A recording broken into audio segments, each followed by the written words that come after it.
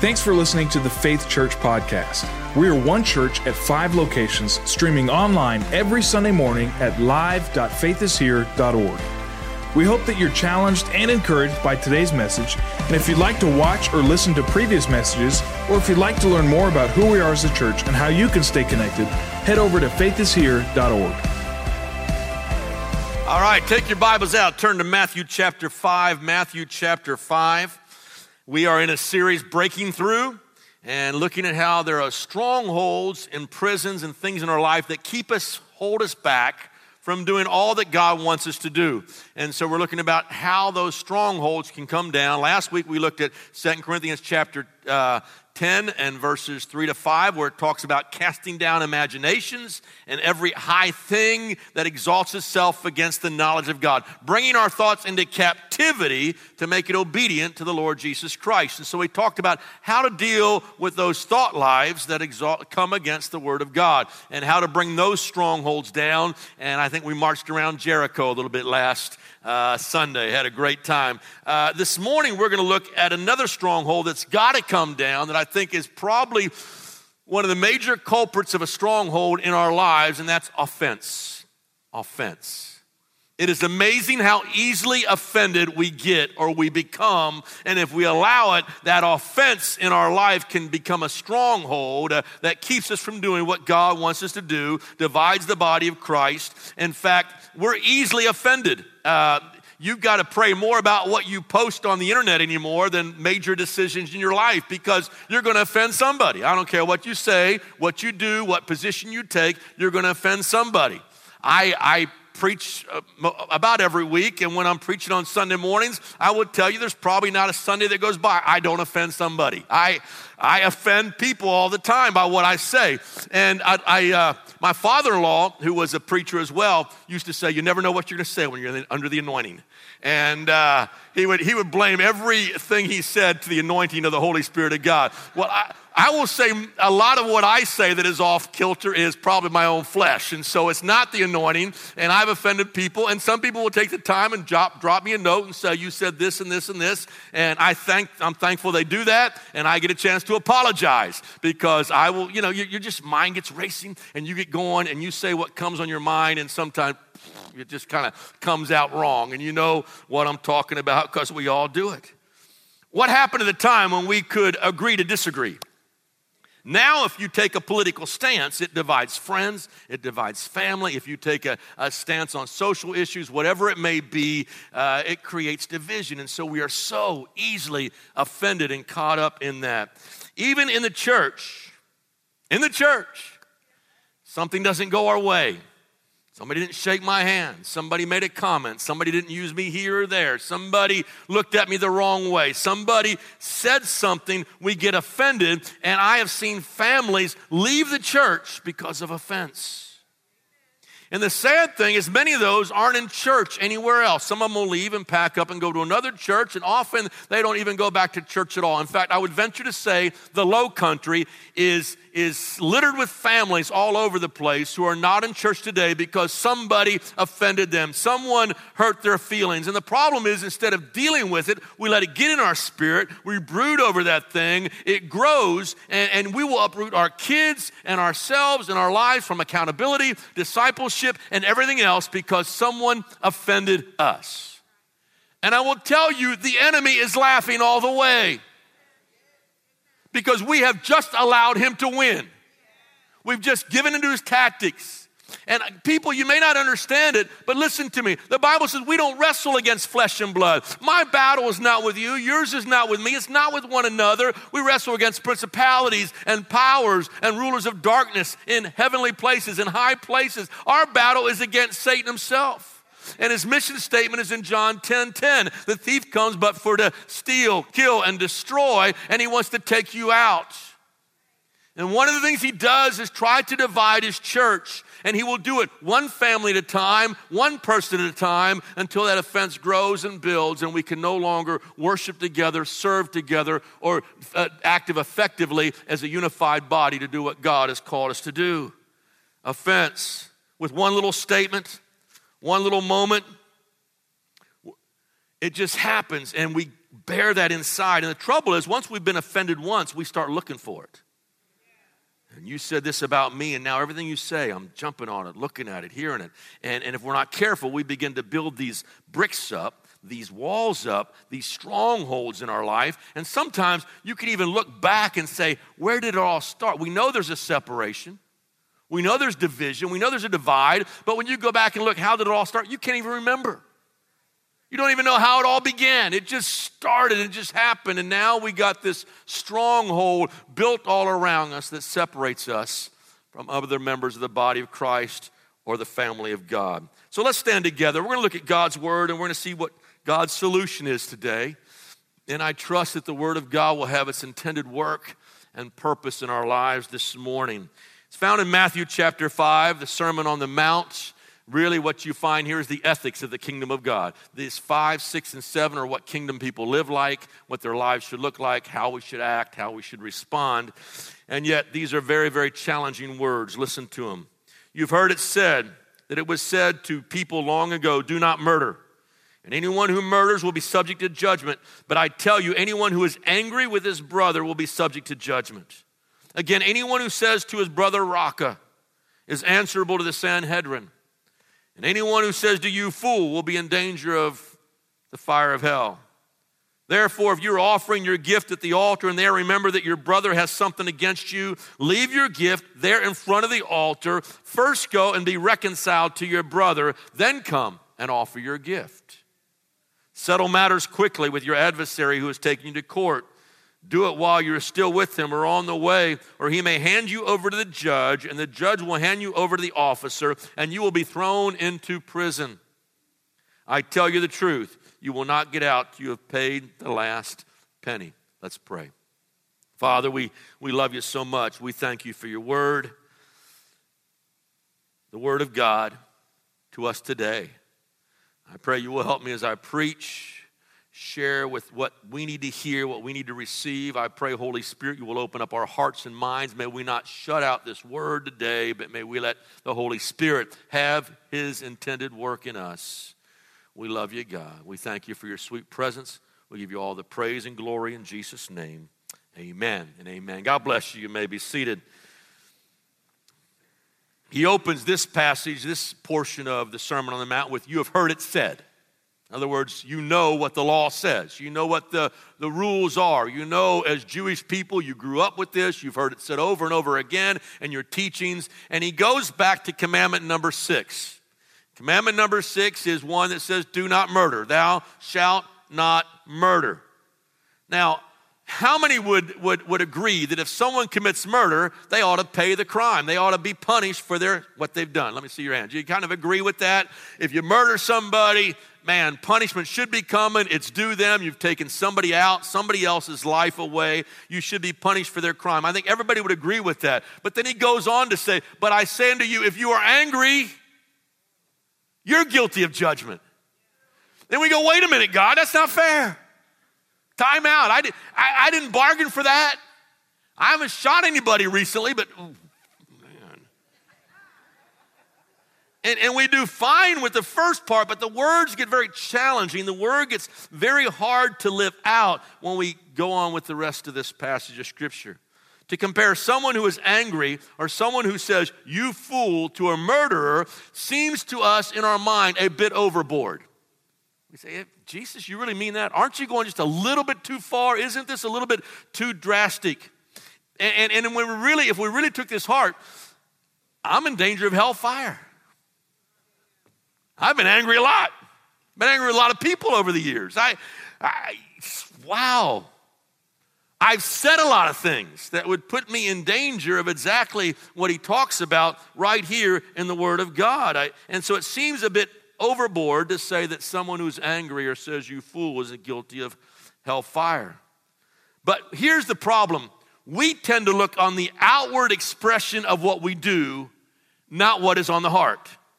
I talked about that some last week when I talked about bringing your thoughts into captivity. What we do on the outside is only a symptom of what's going on the inside. And the reality is the root cause of anger is the very same root cause for murder. The root cause for calling somebody a fool is the same thing as murdering them in your heart or murdering them with your lips. It is the very same root cause, and God is saying if we are going to be kingdom people, we've got to begin to deal with the root of the issue inside of us. And so we may say, we may not kill anybody, but I hate you with my guts. And God says, you are just as guilty because you've got the root going on inside of you. Understand what I'm saying here? It is the very same root. The root is anger, the root is resentment, the root is offense, and all these things play into the action of murder or whatever else we may say about somebody. If we're going to live like kingdom people, we've got to deal with the root. There's another scripture, it's found in 1 John 3 and verse 15. John echoes this when he writes to the church there. Anyone who hates a brother or a sister is a murderer. And you know that no murderer has eternal life residing in him. So it says if you hate somebody, you are a murderer. You're just as guilty of murder. Therefore, just like a murderer forfeits his life, a murderer, somebody who's angry or bitter or hateful, is guilty of the same thing. Our thoughts of hatred and our thoughts of anger indicate an internal desire to get someone else out of our way. Now, you may not act on it and get a gun and go shoot them, but they have infringed upon your rights. They have got in your way.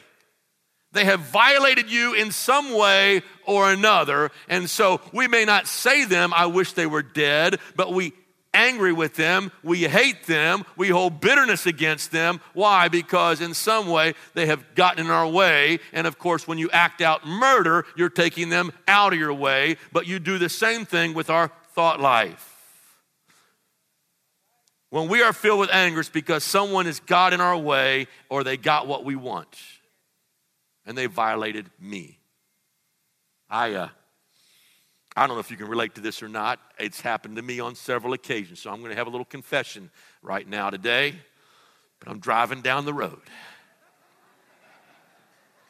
Got Way FM on, or his radio, or whatever it is you're listening, WKCL. And I'm driving down the road and I'm just praising Jesus. Of course, my eyes are opened because I got to see where I'm going. And somebody cuts me off. They have just taken my place, and I got to slam on my brakes. I hit the horn, and just don't bump it or tap it. You lay into it, and I yell, "You idiot!" They can't hear me, but I'm yelling it anyway in the car. And anybody, Jeannie's heard it a few times. She's just going, ooh. You idiot! Park it or drive it, buddy. Get out of my way. I don't know if that's you. It may just be me. It's interesting that the Bible differentiates between someone who says raka and someone who says you fool. Now, the word raka is not a word we use commonly in our language today. So how many had said raka last week? Anybody? Okay. So you say, I'm good, Pastor. I haven't used that word. But I went back and looked up the word raka means. The word raka means empty, empty. So what you are literally saying is when you say someone is raka, you're saying they're an airhead. There's nothing up top. The elevator doesn't go all the way to the top floor. Or they're a couple fries short of a Happy Meal. You know all the expressions that we have for other people. It's an idiot. You call them an idiot. I was golfing the other day with some pastor friends, and I had my wedge out. And it's an easy approach shot, about 100 yards to the green. And I pushed it off to the right and missed the green entirely and hit it kind of off towards the woods. And I said, Larry, you idiot, to myself. And one of the pastors there, who's very astute in the Word of God, said, buddy, you better watch it. You're in danger of hellfire. I said, oh, yeah, sorry about that. You caught me. So anyway, raka literally means it's attacking a person's intelligence. Now, when it says you fool, what does the Bible say? The Bible says the fool has said in his heart, there is no God. Fool is dealing with a character issue. Because when you deduce that there is no God, you have character problems. Because the Bible, if you think in your heart there is no God, the fool said in his heart, there is no God. You follow the Epicurean philosophy, which is eat, drink, and be merry, for tomorrow we die. If this life is all there is, I can do what I want to. I'm a God unto myself. There's no moral code. There's no code of right or wrong. If God does not exist, there is no right or wrong. We are simply animals, survival of the fittest. Therefore, I can live any way I please because there is no God. By the way, the fool has said in his heart, there is no God. When I call somebody a fool, I am judging their heart. And the Bible says only God can judge the thoughts and intents of the heart. So I make myself God when I call someone else a fool. You got that? So when I call somebody raka or an idiot or a dummy or stupid, what I'm doing is attacking their intelligence. When I call someone a fool, I am attacking their character. But in either case, I am guilty of judgment by the words of my mouth. So the offense comes out, and it comes out of my mouth, and so I'm guilty of judgment of Almighty God. I become a maker of walls and a builder of walls rather than one who is taking the walls down and bringing unity and peace.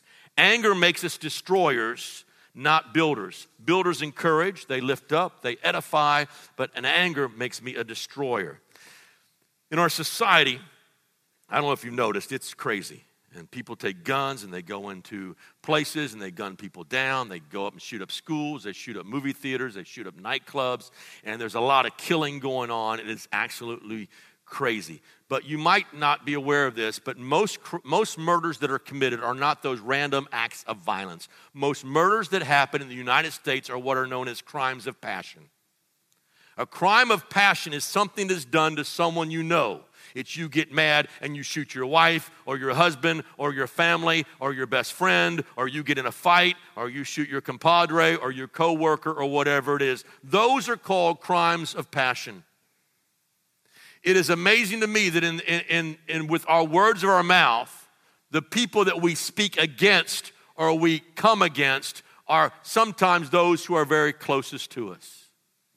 And the tragedy is we'll go and meet somebody in a counter and treat them with respect, but we'll talk to our wife like a dog. That's a crime of passion. Or we'll run our husband down, or we'll run our friends down, or we'll run our family down. And all that sets us up to divide and bear offense, and we hurt the ones that are closest to us the most. Now, I want to continue to break this scripture down. It says the person who says you fool is in danger of hell fire. The word for hell there is the word Gehenna. And that's the actual Hebrew word there. And Gehenna, there was a valley outside of the city of Jerusalem called the Hinnom Valley, or Gehenna, the Valley of Gehenna. And before David went in and took the city, it was controlled by the Jebusites. The Jebusites were Canaanites. And remember last week I described how that they would take their children and offer them to the god Moloch, and they would create the fire in the belly of this idol, and that the idol had its arms held out. They would put their babies on top of that and sacrifice their firstborn to their Canaanite gods, Moloch, so they could have a harvest. David goes in and he takes the city, and it becomes the new capital for Jerusalem. After he takes this city, they take that valley of Hinnom and they turn it into a garbage dump. And so it becomes the place where all the waste went and all the refuse went, and even people who could not afford a proper burial, their bodies were thrown out into this valley. And they would light them and set them on fire. They would set the bodies of the animals and people and all the trash and all the garbage and all the refuse on fire. And you could see that fire burning anytime, morning, noon, or night. Thus you get the expression about hell as a place where the fire burns forever, and what happens? The worm dieth not. Why does he mention a worm? Because the worms are busy decomposing the bodies in this valley. And so you have this imagery or this picture about what the judgment or punishment is going to be like from the valley of Gehenna. Thus we get our word hell from. Now here's the problem is when we get angry, when we hold bitterness and we hold on to resentment, we create in our own lives a place of torment or a place of punishment or a place of judgment. So I literally, because of my unforgiveness, because of my carrying the offense, because of that stronghold that I've allowed to be erected around my life, I literally create in my own life a living hell. a waste or a place of torment. So when you don't forgive, when you don't release somebody, when you don't let it go, when you hang on to that offense, the person you are hurting the most is not them. Sometimes they don't even know you're mad at them. The person you're hurting the most is yourself, and you are blocking the flow of God's grace and blessing in your life because of your failure to forgive somebody else, and you literally place yourself in your own personal hell. Offense has a cost. When we get offended or angry, it not only displeases the Lord, but it creates real problems for us. We are hurting ourselves the very, very most. But when we forgive, we don't free the forgiven, but we free ourselves.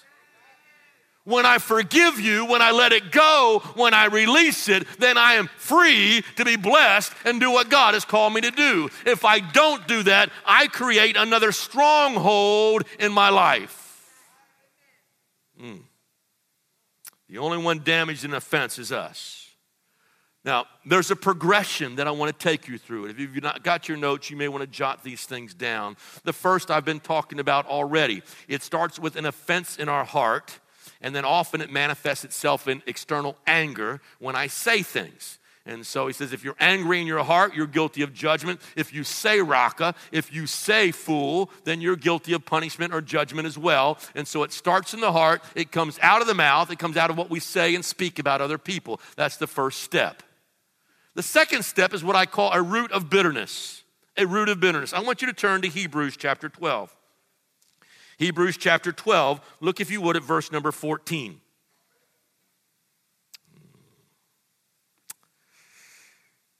Got it. Make every effort to live at peace with all men and be holy. Now notice how he says being peace and living at peace with other people is the same as holiness before God. He's all about relationships, okay? Without holiness, no one will see the Lord. See to it that no one misses the grace of God. Misses the grace of God because of our anger, because of our bitterness, because of whatever we have. And that no bitter root grows up and causes trouble and defiles many. Now, he describes a root of bitterness growing up. In other words, the Bible says when we get angry and bitter and resentful and we harbor all that inside of us, we begin to defile everything we touch. We're toxic. Ever been around somebody who's just a grumpy old man? He's not happy. He complains and gripes about everything. He doesn't like anybody. He's miserable. Totally miserable. And you want to say, dude, just let it go, man. Just let it go. Don't kill yourself like this. Don't punish yourself like this. Now, if you haven't seen somebody like that, maybe you look inside, so it could be talking to me. Angry, defile, that root springs up and defiles everything around me and defiles my own life. That's why the Bible says, don't let the sun go down on your wrath. Men and wives, don't go to bed angry. Stay up all night. Don't sleep on it. Get it worked out. Because what happens is if you don't settle the matter quickly, and by the way, he goes on in a few verses later, settle the matter quickly. If you don't settle it quickly, it becomes a root that takes hold in your life and begins to literally spring up. If you simmer over that thing long enough and you brood over that root of bitterness grows inside of you. What you simmer over grows. What you confront dies. Okay? The third level, though, is the hardest to deal with. Is when the root grows and becomes a root of bitterness, it eventually becomes a stronghold or a prison. And you have brooded over that thing and nursed that thing so long, you become a prisoner by your own unforgiveness. It alludes to it right here in Matthew 5. Matthew 18, he tells a longer story, and I don't have time to read it, but about a man who had two servants and a lord. And he came down and he forgave the first servant a huge, enormous debt. And this servant saw another guy coming his way who owed him just a little bit of money, and he began to choke him and say, pay me all you owe me. When the Lord found out, the Bible says he turned him over to prison to be tormented by the tormentors day and night.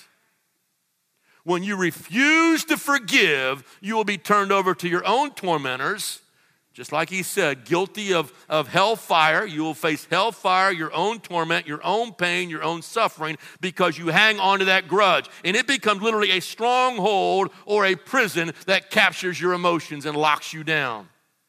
Literally, it blocks the flow of God's grace. And he goes on in that same parable and says, if you won't forgive one another, your heavenly Father can't forgive you. Now think about it. God forgave us.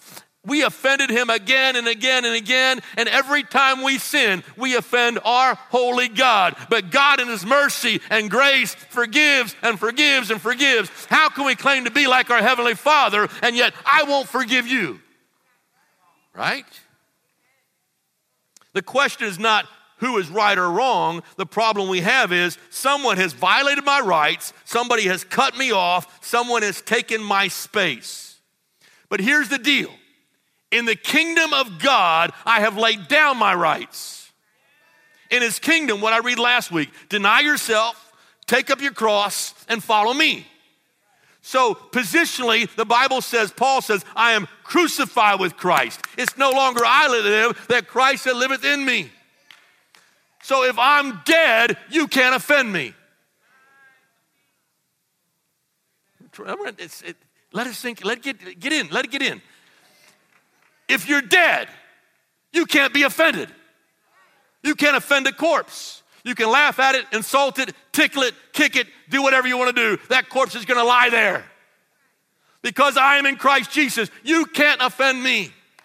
Because I love you like Christ loved the church. Let it go, let it go, let it go. Live in harmony with one another and then in harmony with God.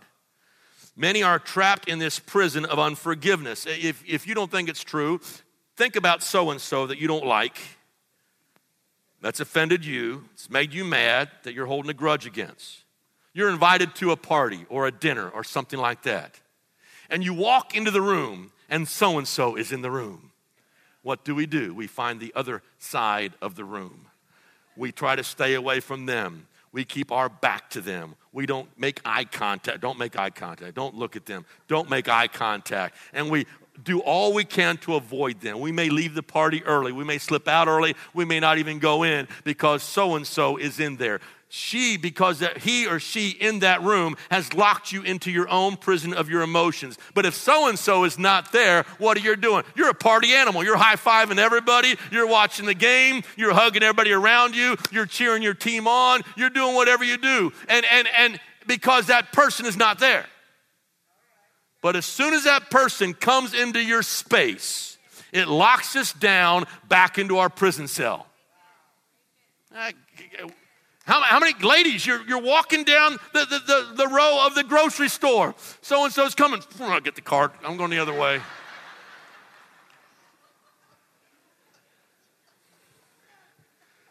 You're laughing because you've done it. And we withdraw. We slowly become more and more offendable. We begin to notice every little detail. And it offends us until eventually the enemy has accomplished what he wants to, and that is isolation. He wants to divide and isolate the body of Christ. He doesn't want you in community. He doesn't want you in groups. He doesn't want you accountable. He wants you to divide and separate and isolate yourself. The result of offense is so detrimental. It leaves so many walking through life alone, not enjoying life because the offense wasn't dealt with. And then it becomes a root of bitterness. It defiles everything around us. And eventually it becomes the prison that hinders everything we do. And so the enemy has won. Steal, kill, and destroy. What do? I got to go fast. What's the solution? What's our response? Number 2, look at verses 23 and 24. He says, therefore, if you're offering your gift at the altar and there remember that your brother has something against you, leave your gift there in front of the altar. First go. Everybody say first. First go and be reconciled to your brother, then come and offer your gift. Now, the analogy is that of a priest who would come in and bring the offerings into the temple. And they would bring their sacrifices into the temple, and they would sacrifice a offering for their forgiveness. An animal would be killed. They would kill the animal for forgiveness of sins. The trouble with that is, the writer of Hebrews says, the blood of bulls and goats can only cover over sins. It doesn't deal with the heart of the matter. Nonetheless, he used the analogy of someone bringing in their offering or their gift. Now, let me put it in modern terms or modern analogies. If we are in our worship service and we are here singing about Yahweh and our hands are floating in the air and we're giving in the offering and we got our eyes closed and we're praying and we're doing all that, and it comes to your mind that there's somebody out there I've got offense against, he says, go and make it right. And here's the reason. You can sing and pray and clap and do all that stuff, but if you're carrying an offense, God can't hear it anyway. Guys, you are wasting your time. You better work out your relationships so then God can bless you, so then you're free to worship Him with all of your heart, mind, soul, and strength. That's one aspect of it. The other aspect is simply this, that your right relationship to others is more worshipful than your active service to God. You ever thought about that? He is saying first, make it right.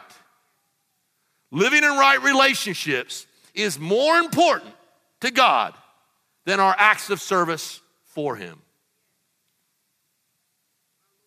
Jesus sees division as a real problem. Therefore, there are some things we need to drop before we can raise our hands. Listen, if you are carrying I can't lift much anymore, and so if I try to lift a heavy weight and then I can't raise my hands, the weight's there, I cannot even raise my hand. But if I'll drop the weight, drop the offense, drop the grudge, drop the bitterness, bam, the hands can go up and I'm free again.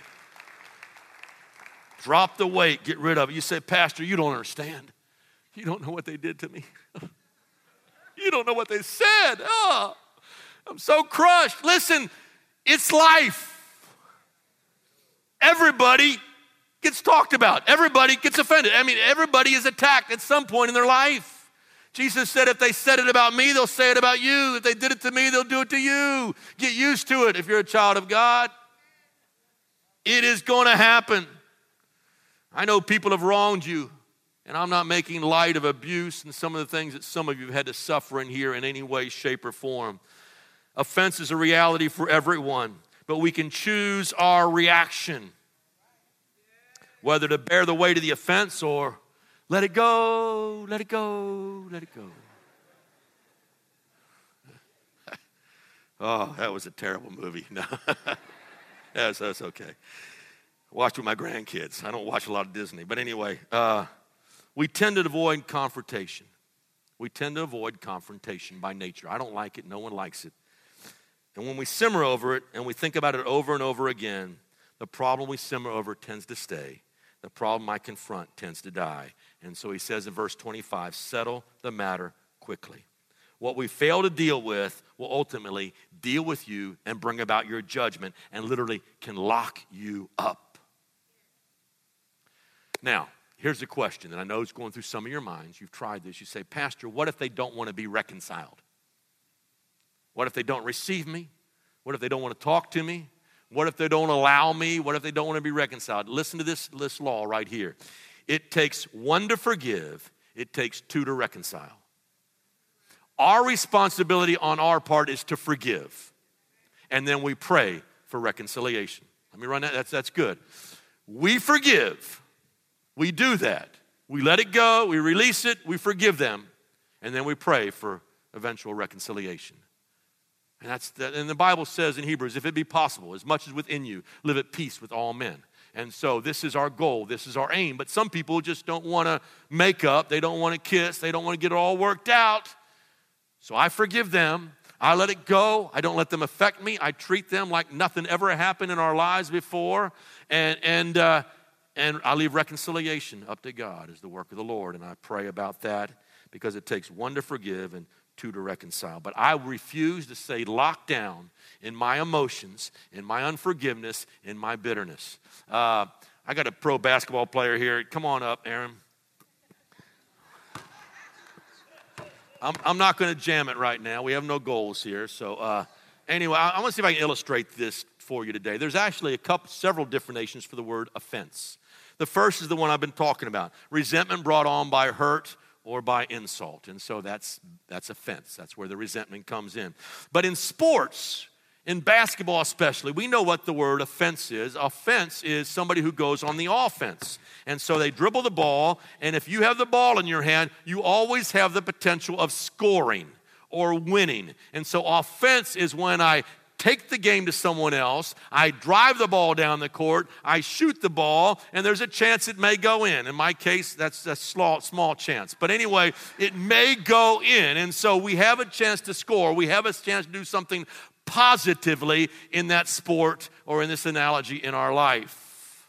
Now, what happens, though, is when he has the ball, he's on the offense, what does that immediately put me on? The defense. So I am defending my space, I'm defending my territory. I am in a defensive posture. But here's the deal. If I am always defensive, if he has the ball and I'm in the defensive, I can't score. I can't do what God's called me to do. I can't accomplish what God wants me to in my life. I can't be the witness I need to be. Why? Because his offense has put me on the defensive, and I'm defending my rights, my space, my life, who I am, etc., etc. You fill in the blank, because I am on the defense, okay? So what I need to do is take it back. Take it back. I need to take back control of my life, control of my future, control of my emotions, control of these strongholds that are there, and I take it back, because if I have the ball, I have the potential of scoring or doing something positive. And when he gets the ball, I don't defend myself. I don't back down. I don't yell at him. I don't scream at him. I don't insult him. I don't say, you rocka, you airhead. I don't say that kind of stuff. What I do is I choose not to respond negatively. I take back control, and as long as I do that, I have the potential to score and do something positive with my life and in the kingdom of God. How many get it? Simple analogy. Let's stand together. Everybody standing. Let's all say it together. Take it back. Take it back. This morning we're going to do that. Now listen to me. We're going to pray right now. And what I want you to do, we're going to drop the weight. In a moment, we're going to lift our hands to the Lord. Only this time, our prayer is not going to be, I bless you, Lord. That's a great prayer. But our prayer is going to be, God, with your help, I choose to forgive so-and-so. And you fill in the blank. You think about that person that hurt you in the past. You think about that past spouse, that past mate, your father that abused you, that person who's been mean to you, that person who fired you, that person who did you wrong, that person who cheated you in business. You fill in the blank, whatever his name is. And we're going to release it today. And then we're going to shout, and then we're going to praise the Lord, because it's gone. Now, I will tell you, after this service, we need to also go to our brother, go to that person. So some of you need to write a letter today. Some of you need to make a phone call today. Some of you need to just go to somebody's house today and sit down and say, I want to apologize. I've held this against you. Don't put the blame right back on them. I've held this against you because you're a jerk. That's not an apology. That does not work, okay? But you go and apologize. You forgive them. You release it. And you say, listen, I just want us to be right together, because we're brothers and sisters in the kingdom of God, and this thing's too big, and so we need to get it squared away right now. And I want you to forgive me. I want you to, I want you to forgive me, and let's pray together. Let's move on. Let's do what we need to do so we can work this thing out, right? Okay? So, ready to pray? Let's get our hands up. Dear Lord, right now we come to you.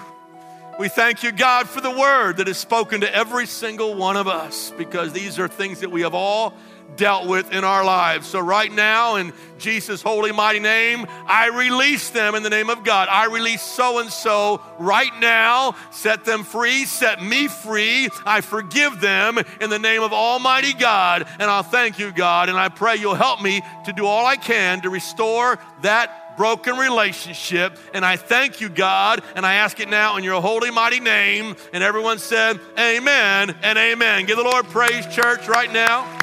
Hallelujah. Hallelujah. Thank you, mighty God. Hallelujah. Hey, I love you guys. You're awesome. Go in the grace of God. If you're a guest, I'll meet you in our Connection Center. Have an awesome week. God bless you as you go. Thanks for listening to the Faith Church podcast. We are one church at 5 locations, streaming online every Sunday morning at live.faithishere.org.